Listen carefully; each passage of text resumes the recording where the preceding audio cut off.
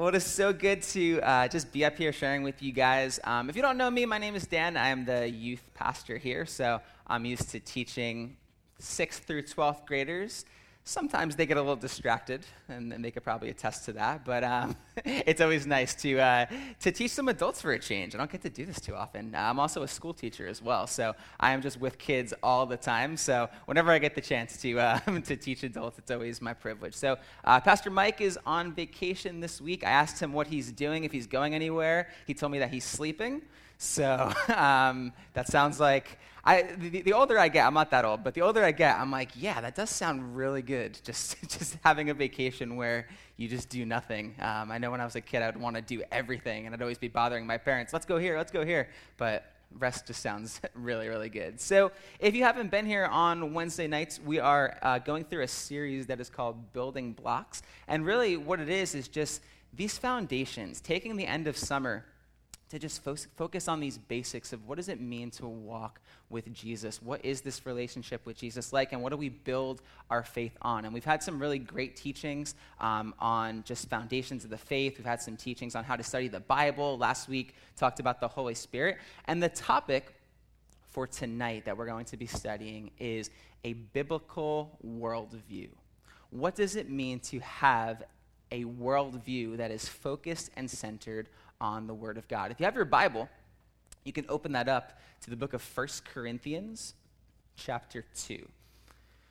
1 Corinthians, chapter 2 is going to be kind of our home base for tonight as we look into this topic of a biblical worldview. 1 Corinthians, chapter 2, we're going to be in verses 6 through 16 tonight. So as we're turning there, I was thinking about how sometimes in life, it is possible for people to be looking at the exact same thing, but to see different things. You know what I'm talking about, right? You can be looking at the same thing, but what you see is different. This happens to me all the time at home because I'm not good at finding things, especially when it comes to food.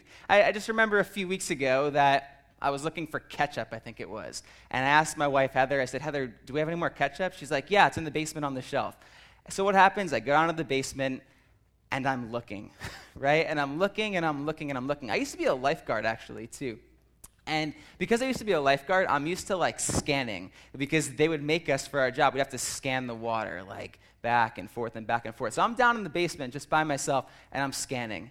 And I'm scanning the shelves, I'm there for probably multiple minutes, and I just hear Heather upstairs. She's like, what are you doing? Where is it? What's going on? I'm like, yeah, Heather, I don't think we have any more. I think we're out.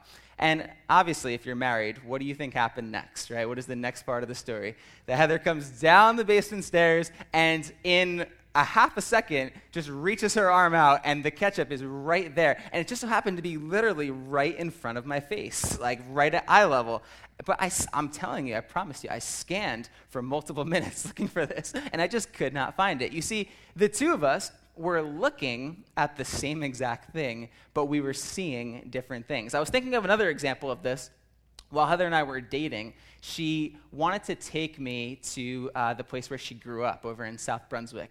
And she was telling me all about where she grew up. And she said, hey, I want to take you to this park that is right across the street from where I grew up. She's like, this park, Dan, is amazing.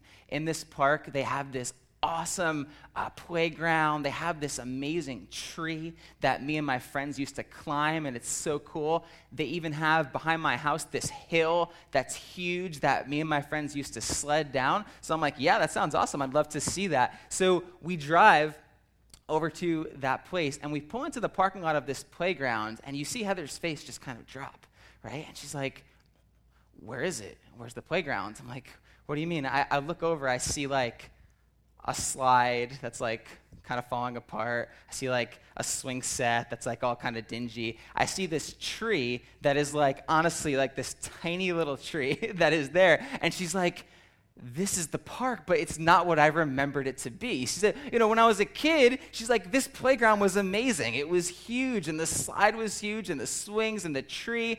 But now that I'm an adult, it's really nothing special at all. We went over to the hill that she used to sled down, and it was just this tiny little, I wouldn't even call it a hill. It's a little bump, right? But her perspective, now being an adult, was different from when she was a kid. See, when you're a kid, right, everything that you see is like amazing. I just took my 5-year-old nephew to the park just the other day, and we pulled in, and you would think that like this was the most amazing place in the world. We pull in this park, and he's like, wow, is this the park? And I'm like, yeah, buddy, like this is it. This is the park. He's like, oh, it's so big. Wow, right? Because from his perspective, this is just something that is so amazing. But, you think about Heather, right? She was looking at the same place that she looked at when she was a kid, but she was seeing something different because the perspective, the lens that she was seeing it at was different. See, the point is this, that so often the way that we see the world, the view that we have on the world is dependent on the lens that we see the world through. You see, every person has a lens that we see the world through. Sometimes that lens is formed by how we grew up, and maybe even sometimes where we grew up. Like if you grew up, for example, in Brooklyn, right? Anyone grew up in Brooklyn here? Or Brooklyn, Staten Island, New York, right? Yeah, I'll get some more there, right? If you grew up in New York, you might have and look at the world slightly different than if you grew up like me in Howell, right? Because you were surrounded with different circumstances, and those circumstances might have affected the way in which you see the world. Sometimes people have a lens that's formed by the education they receive, right? It's formed by the things that they've learned. Sometimes the lens that we have is shaped by the circumstances that we've walked through. Sometimes it's formed by maybe tragedy that we've had to experience in our lives. But the idea is this, that every single person has a lens and a perspective that they see the world through. But my question for us tonight, church, is this.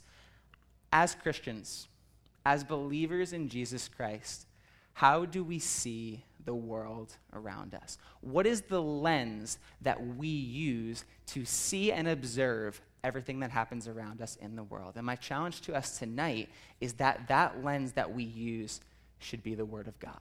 That lens that we use should be formulated in our relationship with Jesus Christ. You see, right now, I don't have to tell you guys this because right now we live in a truly unique time in our nation, right? We live in a time that is divided. It's divided racially. It's divided politically. It's divided on social issues. We live in this place of division. I believe tonight that God is challenging us to examine the way that we as Christians interact and see the world around us, and to allow our worldview to be shaped by the Word of God. So tonight, we're going to be looking at this topic, and we're going to be looking at what does it mean to have a biblical worldview. What does this mean? We're going to be looking at 3 points tonight. And the first point is this, that having a biblical worldview means having the mind and the heart of Christ toward the world. I'm going to say it again.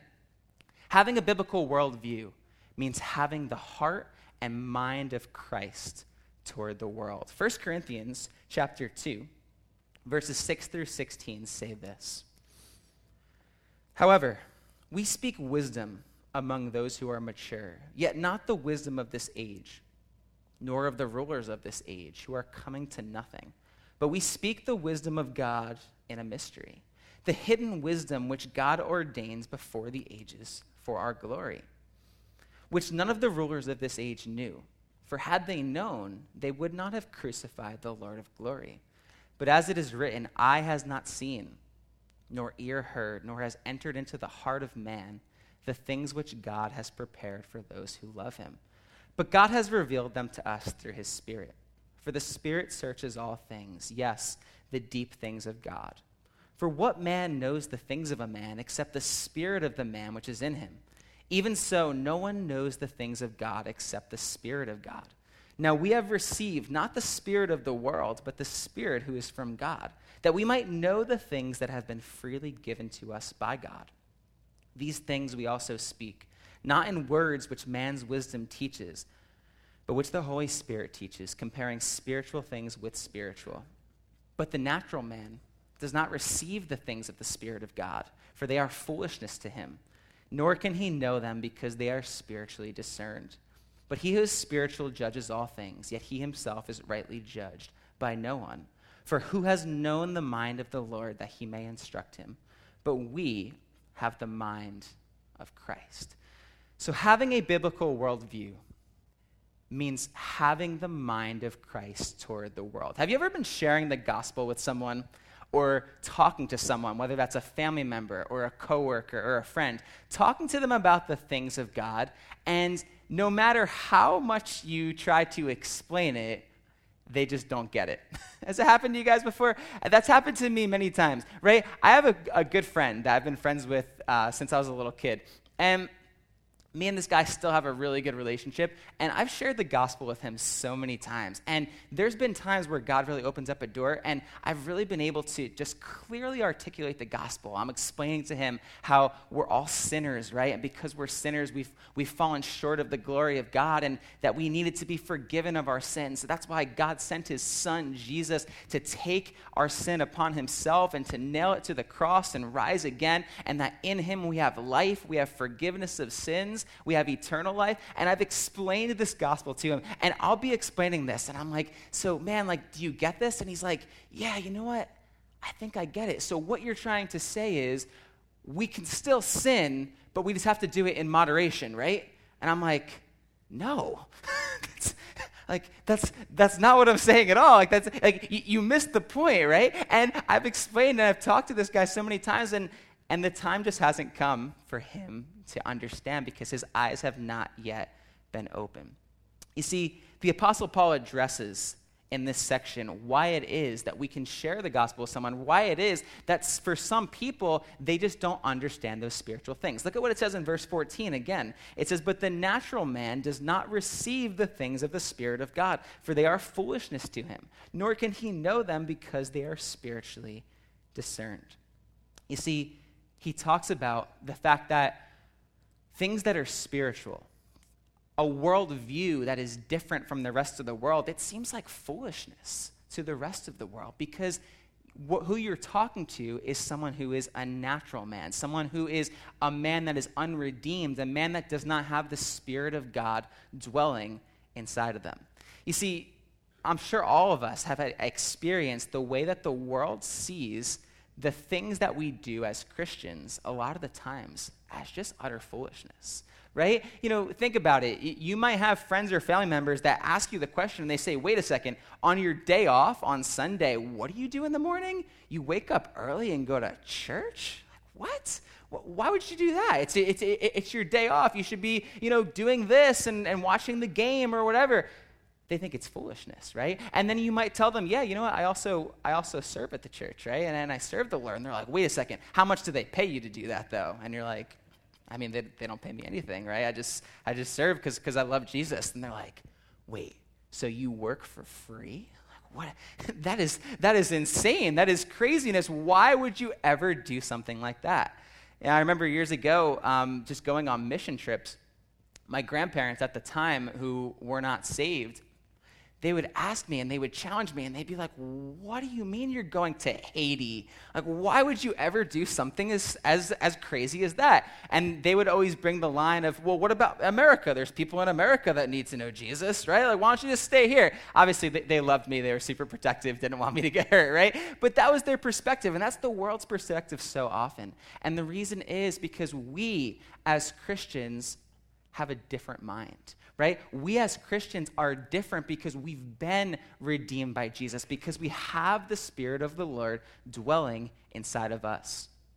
Paul says this in 2 Corinthians chapter 4. He says, but even if our gospel is veiled, it is veiled to those who are perishing, whose minds the God of this age has blinded, who do not believe, lest the light of the gospel of the glory of Christ, who is the image of God, should shine on them. You see, what Paul is talking about is that the gospel to those who are perishing, that there's this veil, that there is this scale, these blinders on their eyes that they do not understand, right? That they can't see. And Jesus talks about it, right? In John chapter 3, he talks about the fact that they don't come to the light because they love the darkness. You see, what I'm getting at is this, that we as Christians, the way we see the world is always going to be different because we have this relationship with Jesus, because we have this mind of Christ, because we are not simply like the rest of the world.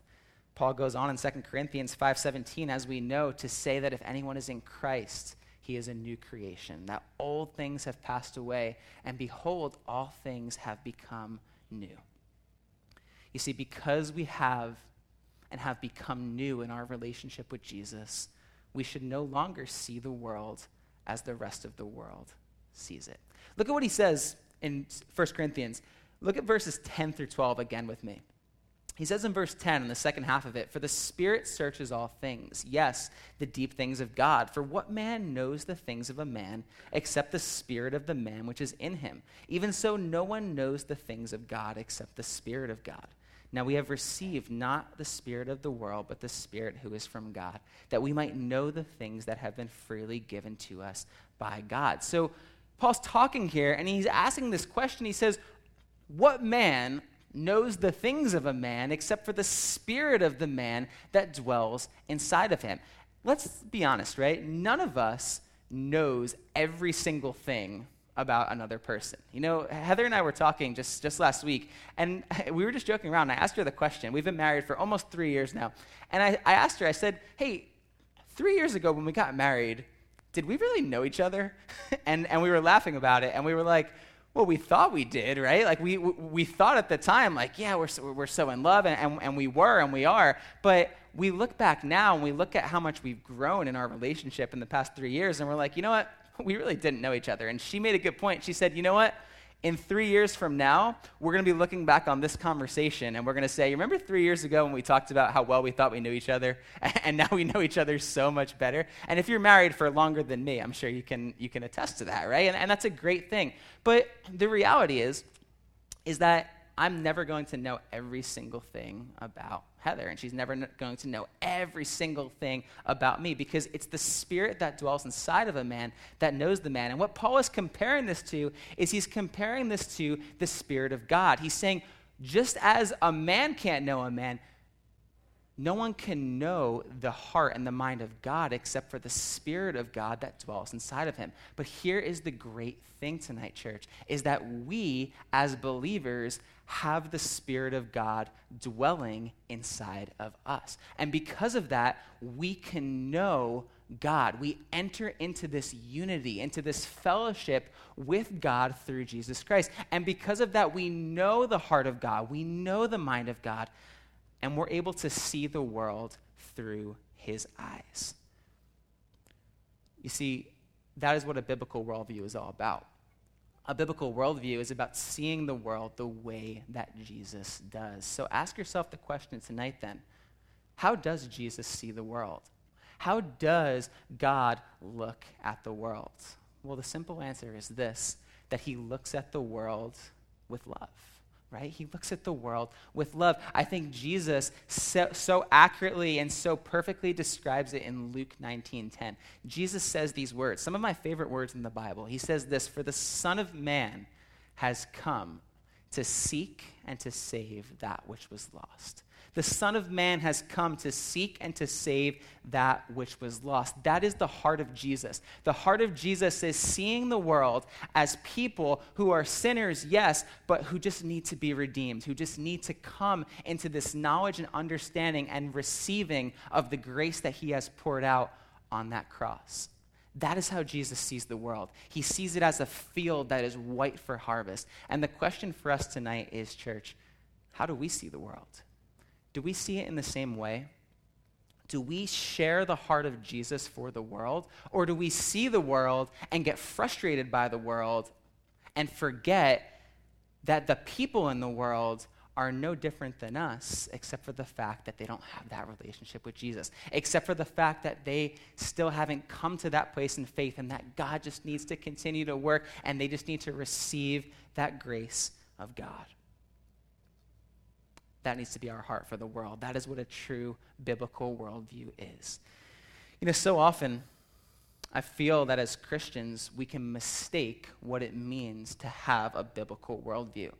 See, what we often try to do is we try to make the Bible fit into the worldview that we have already established for ourselves. And we try to take the Bible and we try to pick some verses here, verses there, this verse, that tries to support the worldview that we establish for ourselves to try to fit into the agenda that we have.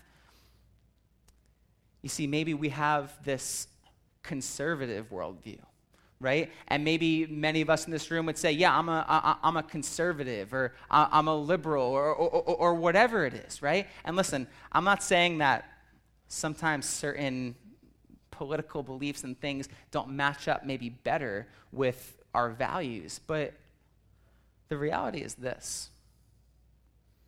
As Christians, we do not find our identity in conservatism, right? As Christians, we do not find our identity in being a Republican or in being a Democrat. And so often, church, I feel, and I'm saying this, and just know that everything I'm saying to myself, so often I feel as though we fall into this trap, right? Where we start to observe and see the world through the media that we listen to, the news that we intake, the beliefs that we have, and that is the way we see the world, and we confuse that for a biblical worldview. We confuse conservatism for the Bible, right? And church, we as Christians do not find our identity in these things. We find our identity, listen, in being sons and daughters of Jesus Christ, right? That is where our identity is found. It's not found in political beliefs that we have. It's not found in these views that we have. You know, for me, I so often can fall into this place where I become so frustrated with what's happening in the world.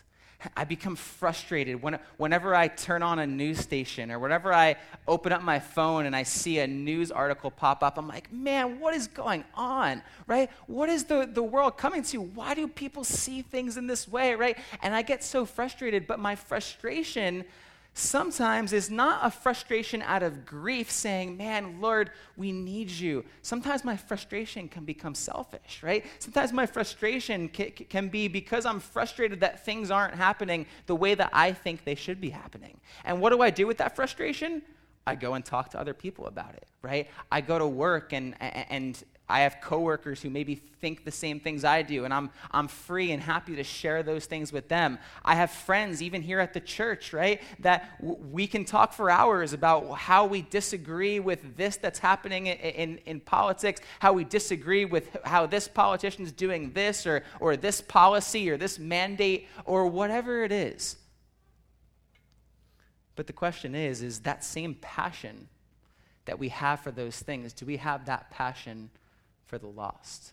Do we have that passion as Jesus does to see the world not in a way of frustration, but to see the craziness in our world and to say, Lord, you want to do something and you want to change hearts. God, how do you want to use me? How do you want to use me as your hands and your feet, Jesus, to go into this world that is wicked and to make disciples of all nations? You see, church, that needs to be our heart, right? That is the heart that God is convicting me on.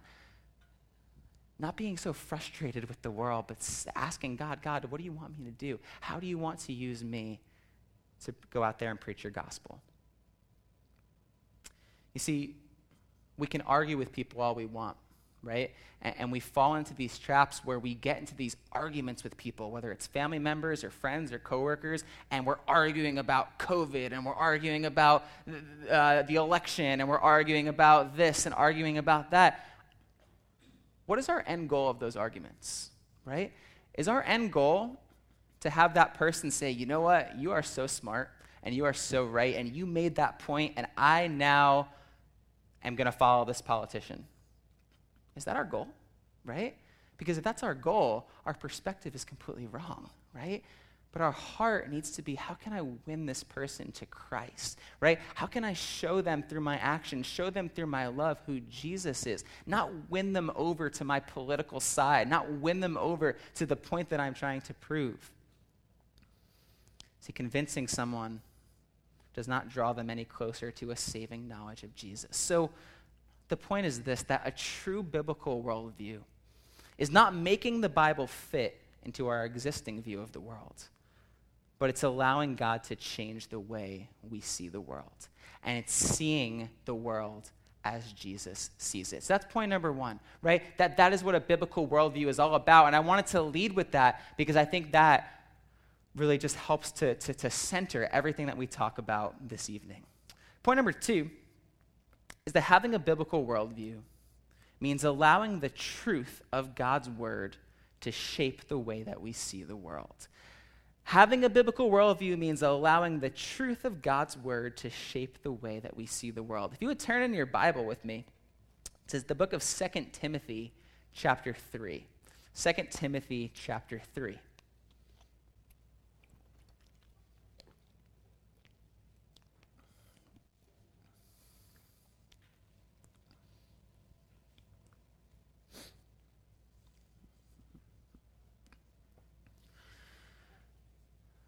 Second Timothy chapter 3. We're going to be starting and just reading a few verses here, starting in verse 13.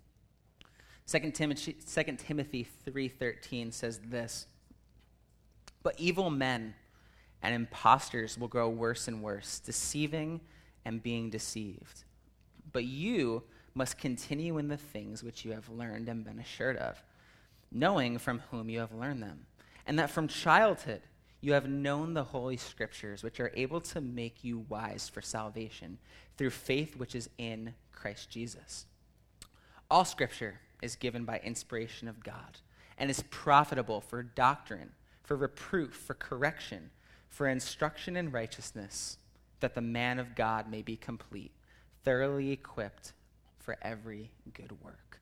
Having a biblical worldview means allowing the truth of God's word to shape the way that we see the world. You know, in today's world, it is so hard to know what is true and what is not. You know, I think that's why sometimes we do get frustrated, right? Because we're like, man, how am I supposed to know what the truth is, right? How am I supposed to know that if I read this here or hear this here, how do I know what is true? You know, sometimes you'll see things posted online, you'll see things posted maybe on social media, and they'll be flagged, and they'll say, this is not true, and they have a fact checker that's going to check those facts and tell you why it's not true, and then you read what the fact checker says, and you're like, wait a second, how do I know what the fact checker said is actually fact, right? And our head can be spinning in circles because we're like, man, what is true? What is the truth? Well, can these words of Jesus be comforting for us tonight? In John 17:17, Jesus, when praying to the Father, he says this, talking about us as believers, he says, sanctify them by your truth. Your word is truth. Sanctify them, set them apart by your word, because your word is truth. You see, in a world that is driven by feeling, in a world that is driven by emotion, we can have confidence that the living and powerful word of God is the truth. And it's that very truth that establishes and needs to establish the way that we see the world around us. The Bible says, let God be true and every man a liar, right? God's word is true. This is how we know. This is how we know what is right. We don't have the time tonight to go into how we know the Bible is true, but it's such a great thing to look into, such a great study. I know for some of you guys, I heard this past week, went and heard Lee Strobel share over in Ocean Grove, and I know Lee Strobel has a great book about this, The Case for Christ, where he talks about that, and I encourage you to look into that. But we know and are so assured that the Word of God is the truth. So this Word, how does it shape our worldview then? How do we see the world differently by understanding and knowing the Word of God? I want to give us just 3 quick examples tonight. And there's so much that we can talk about that unfortunately we just don't have the time to get through. But 3 ways and examples of areas where God's word should shape our worldview. The first one that I want to talk about is that God's word should shape our worldview on science. God's word should shape our worldview on science. Now, why am I talking about this? This is something that is a little bit near and dear to my heart because I'm actually a science teacher, right? And I remember when I wanted to become a science teacher, I remember that there were so many people that were like, wait, are you sure you want to do that? They're like, wait, you want to be a Christian and then you want to be a science teacher? And then I'll talk to people today about what I do, and I'll tell people, I'm like, yeah, I'm a science teacher, but then I'm also a youth pastor. And they're like, wait, what? Like you're a a pastor, but then a science? Like, don't science in the Bible, like, not agree? Isn't that like, don't touch that as Christians, right? Because it's like God, science, you can't mesh the two things in together. Well, church, that is actually not true at all. I find it to be completely the opposite. You see, I find, and in my study, and the more I learn and the more I teach these topics, I find that science brings glory to God.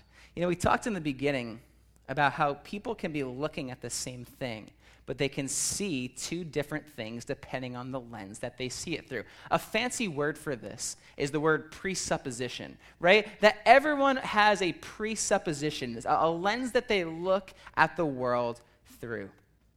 You see, scientists have this lens that they see evidence through. Christians have this lens that they see evidence through. But what is the truth? You know, take, for example, the human body. And I'm not going to get too scientific on you guys. I don't want to bore you guys this Wednesday night, right?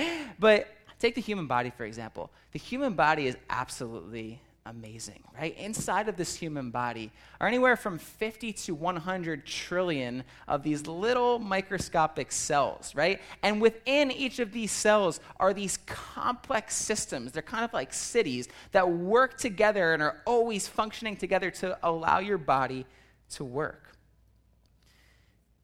Think about the way in which your organs work. Think about the way that your heart pumps and sends blood to your lungs and back to your heart and to the rest of your body.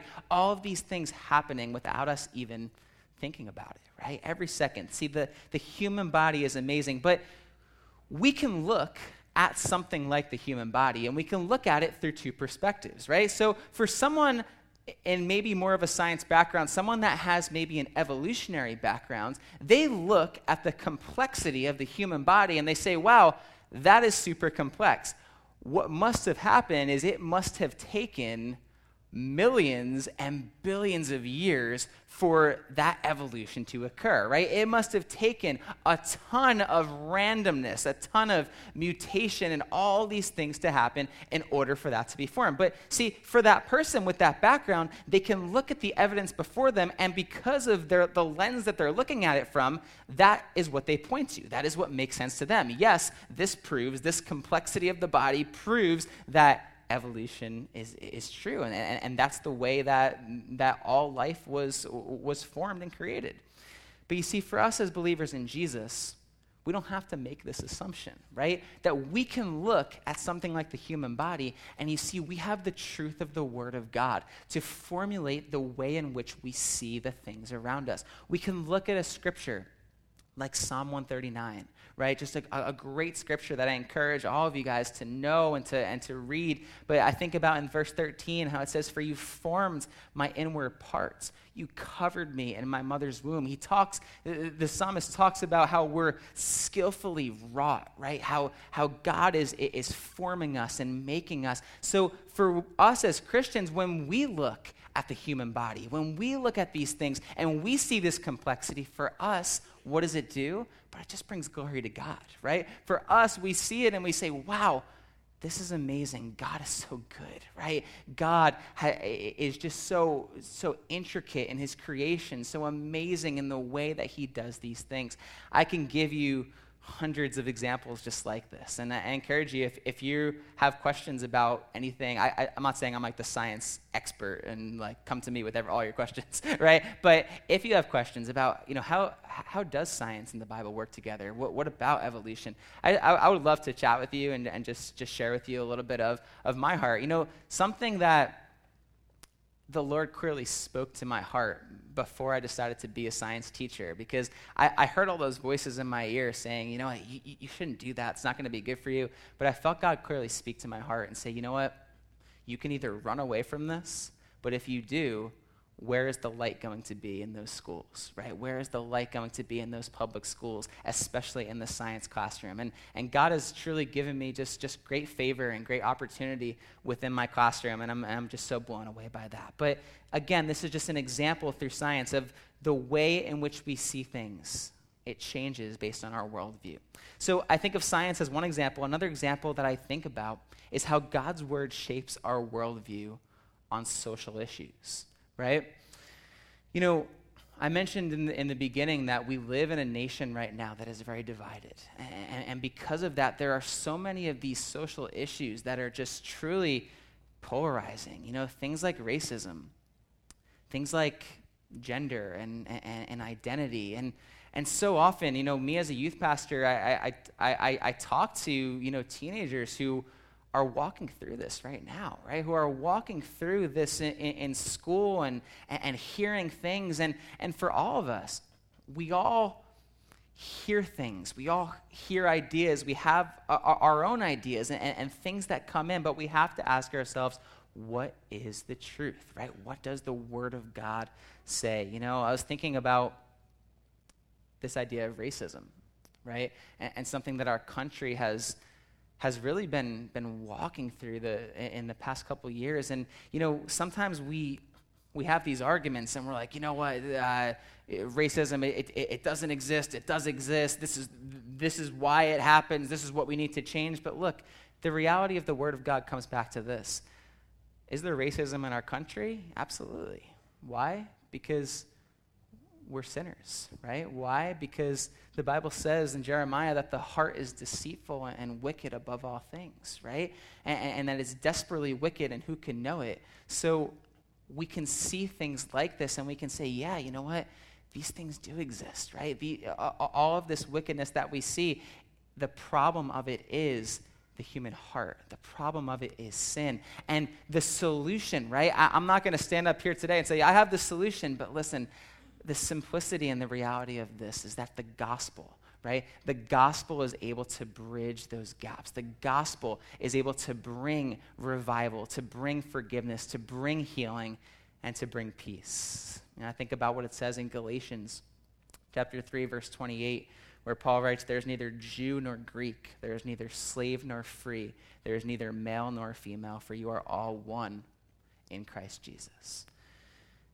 We think about these issues. I mentioned before identity. And this, we can talk about this in terms of gender identity. We could talk about this in terms of just identity as a whole. Who are we as people? You see, the world will love to define and to tell you, especially young people, and again, I see this in the public schools, especially young people, they will love to tell you who you are because they want you to be a certain way, to fit into a certain quality. They will take the way that you look and say, you look this way, therefore you are this way. They will take maybe a confusion that you have and say, yeah, you're confused about this. This is actually who you are. And guys, listen, we know this.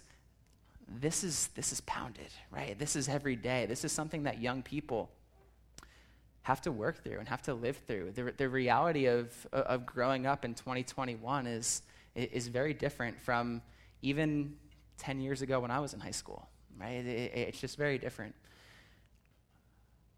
But how is our worldview formed, right? How do we see ourselves? Do we see ourselves based off the way that the world defines us, or do we see ourselves based on how God defines us? Do we see ourselves based on who God says that we are created in the image of God, that we have purpose, that we have meaning, that we are his workmanship created in Christ Jesus for good works that God has prepared beforehand that we should walk in them?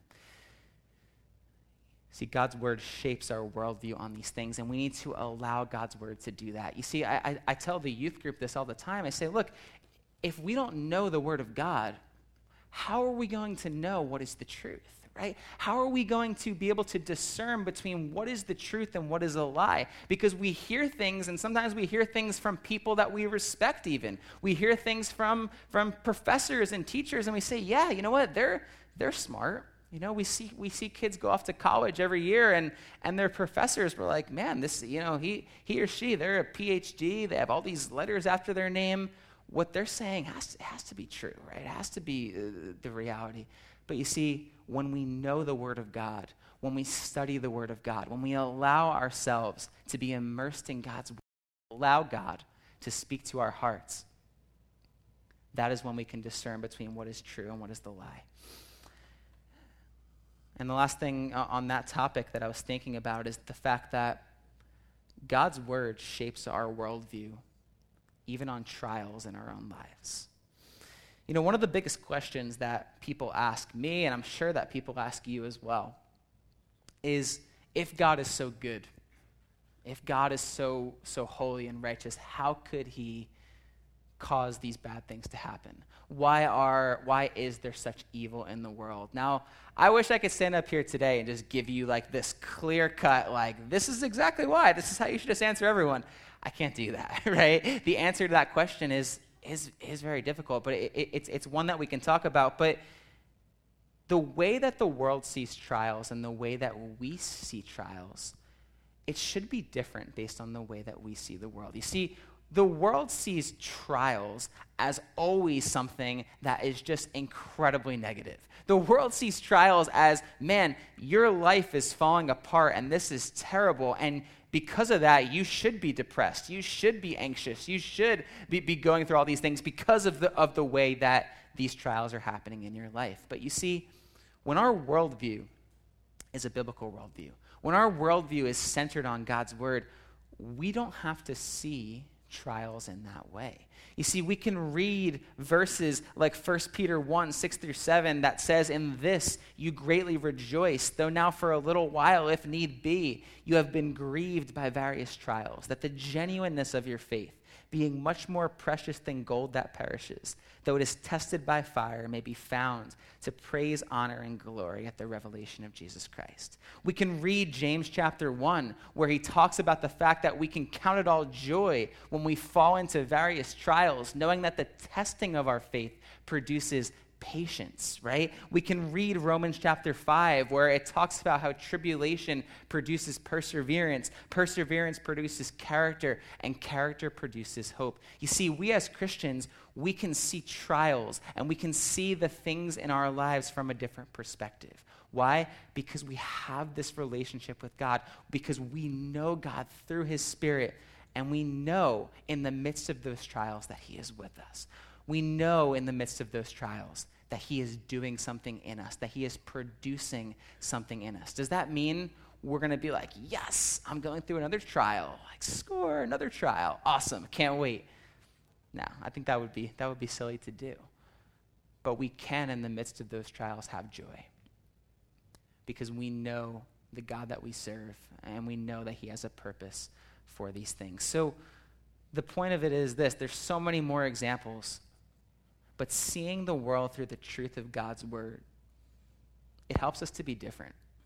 You see, when we have joy in trials, the world notices that, right? The world notices, hey, what is it about you? Your world is falling apart. Your life is crazy right now. This person in your life just died. This person's sick. You're dealing with this. Why is it that you have this joy, right? Why is it that there is this hope that is in you?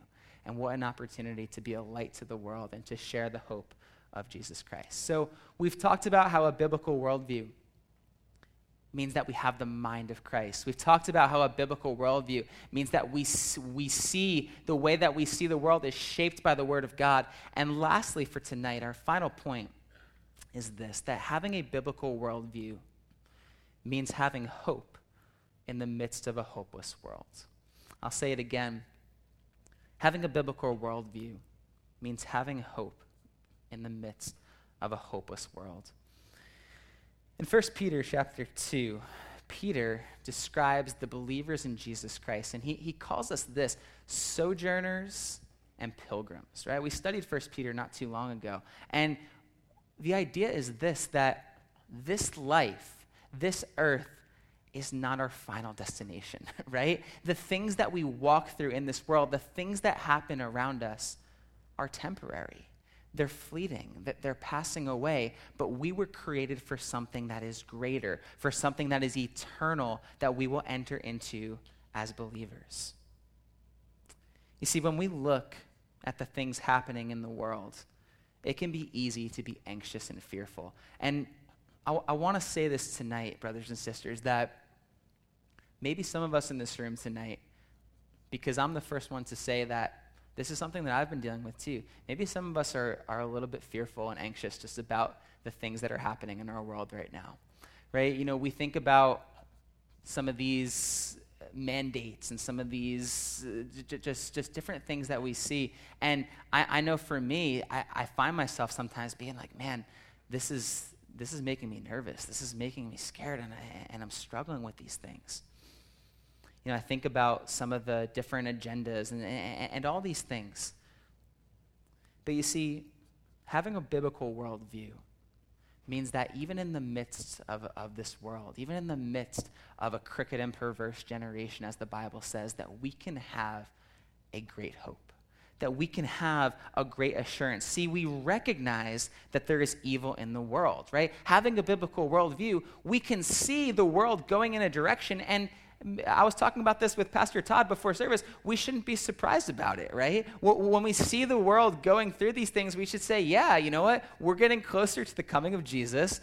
We should expect the world to get like this. Sometimes we get like, oh my goodness, the world, like what is happening? Yeah, that is what's happening. And that's kind of in some way what we can expect. And we know that this evil and this wickedness will only increase until the day that Jesus returns. But the message for us tonight is this, that in the midst of a chaotic world, we do not have to be afraid. Why do we not have to be afraid? Because we can have a confidence. We can have an assurance in who Jesus is. So you see, when we have this biblical worldview, when we see the world through the eyes of Christ, we know the end, right? And you've heard it said before that in the end, Jesus wins. And actually, you know what? Jesus has already won, and he will continue to win, right?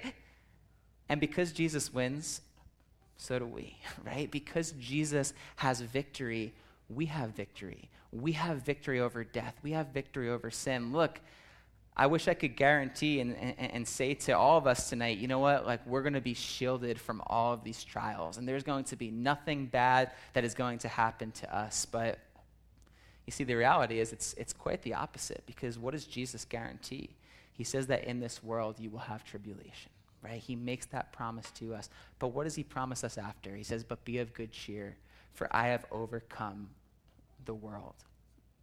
When we have a biblical worldview, we can be confident because we know that God is good, because we know that God is in control, because we know that Jesus is alive, because we know that we are forgiven of our sin and that we are going to spend eternity in the presence of Jesus.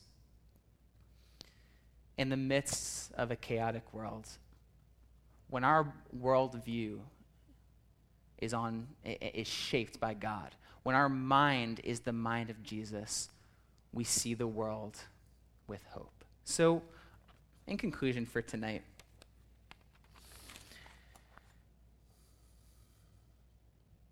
how do we see the world around us? When we look at the events happening, when we look at just the life around us, what is the lens that we see it through? Do we see it through the lens of our political beliefs? Do we see it through the lens of our experiences? Or do we allow God to transform the way that we see the world around us? You see, church, I want to see the world the way that Jesus sees it. I want to see the world as Jesus is looking out over Jerusalem, and he's weeping, and he's saying, if only you knew that this was your time, right? I want to see the world as Jesus sees when he's feeding the 5,000, as he sees the people that are scattered, and he says, these are like sheep with no shepherd, right? That is the way that I want to see the world, through the heart and through the eyes of Jesus, not becoming frustrated and not becoming so angry and upset about all that's happening around us, but seeing that as an opportunity, seeing that as a challenge and saying, God, you have put me in this place during this time on earth for a purpose. You've put me in my job or my career. You've put me in the family that I'm in because you want to use me, because you want to do something. Jesus, your heart is to seek and save that which is lost. And God, would you make that my heart? Would you make it my heart to see people as sinners who just need to know Jesus, who just need to understand that Jesus died for them and rose from the grave? You see, having a biblical worldview, it also starts, though, with having a relationship with Jesus. And as we come to a close, that is my final challenge to us tonight is, maybe as we're talking, maybe you're saying, you know what? I don't see the world like this.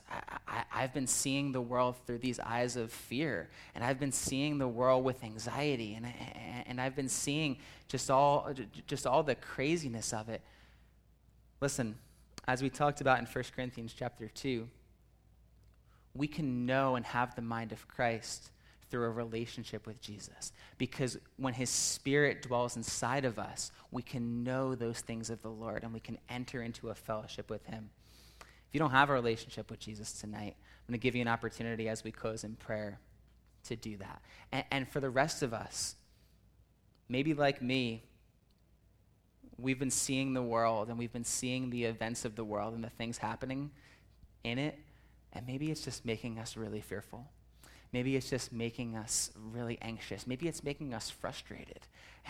And we're so just upset and frustrated about the things that we see. Listen, tonight, I want to lay those things down before the Lord. Tonight, I want to say, God, would you come and would you replace my fear? Would you replace my anxiety with your joy? Would you show me, would I see the world through your eyes so that I can see the purposes that you have for it? Amen?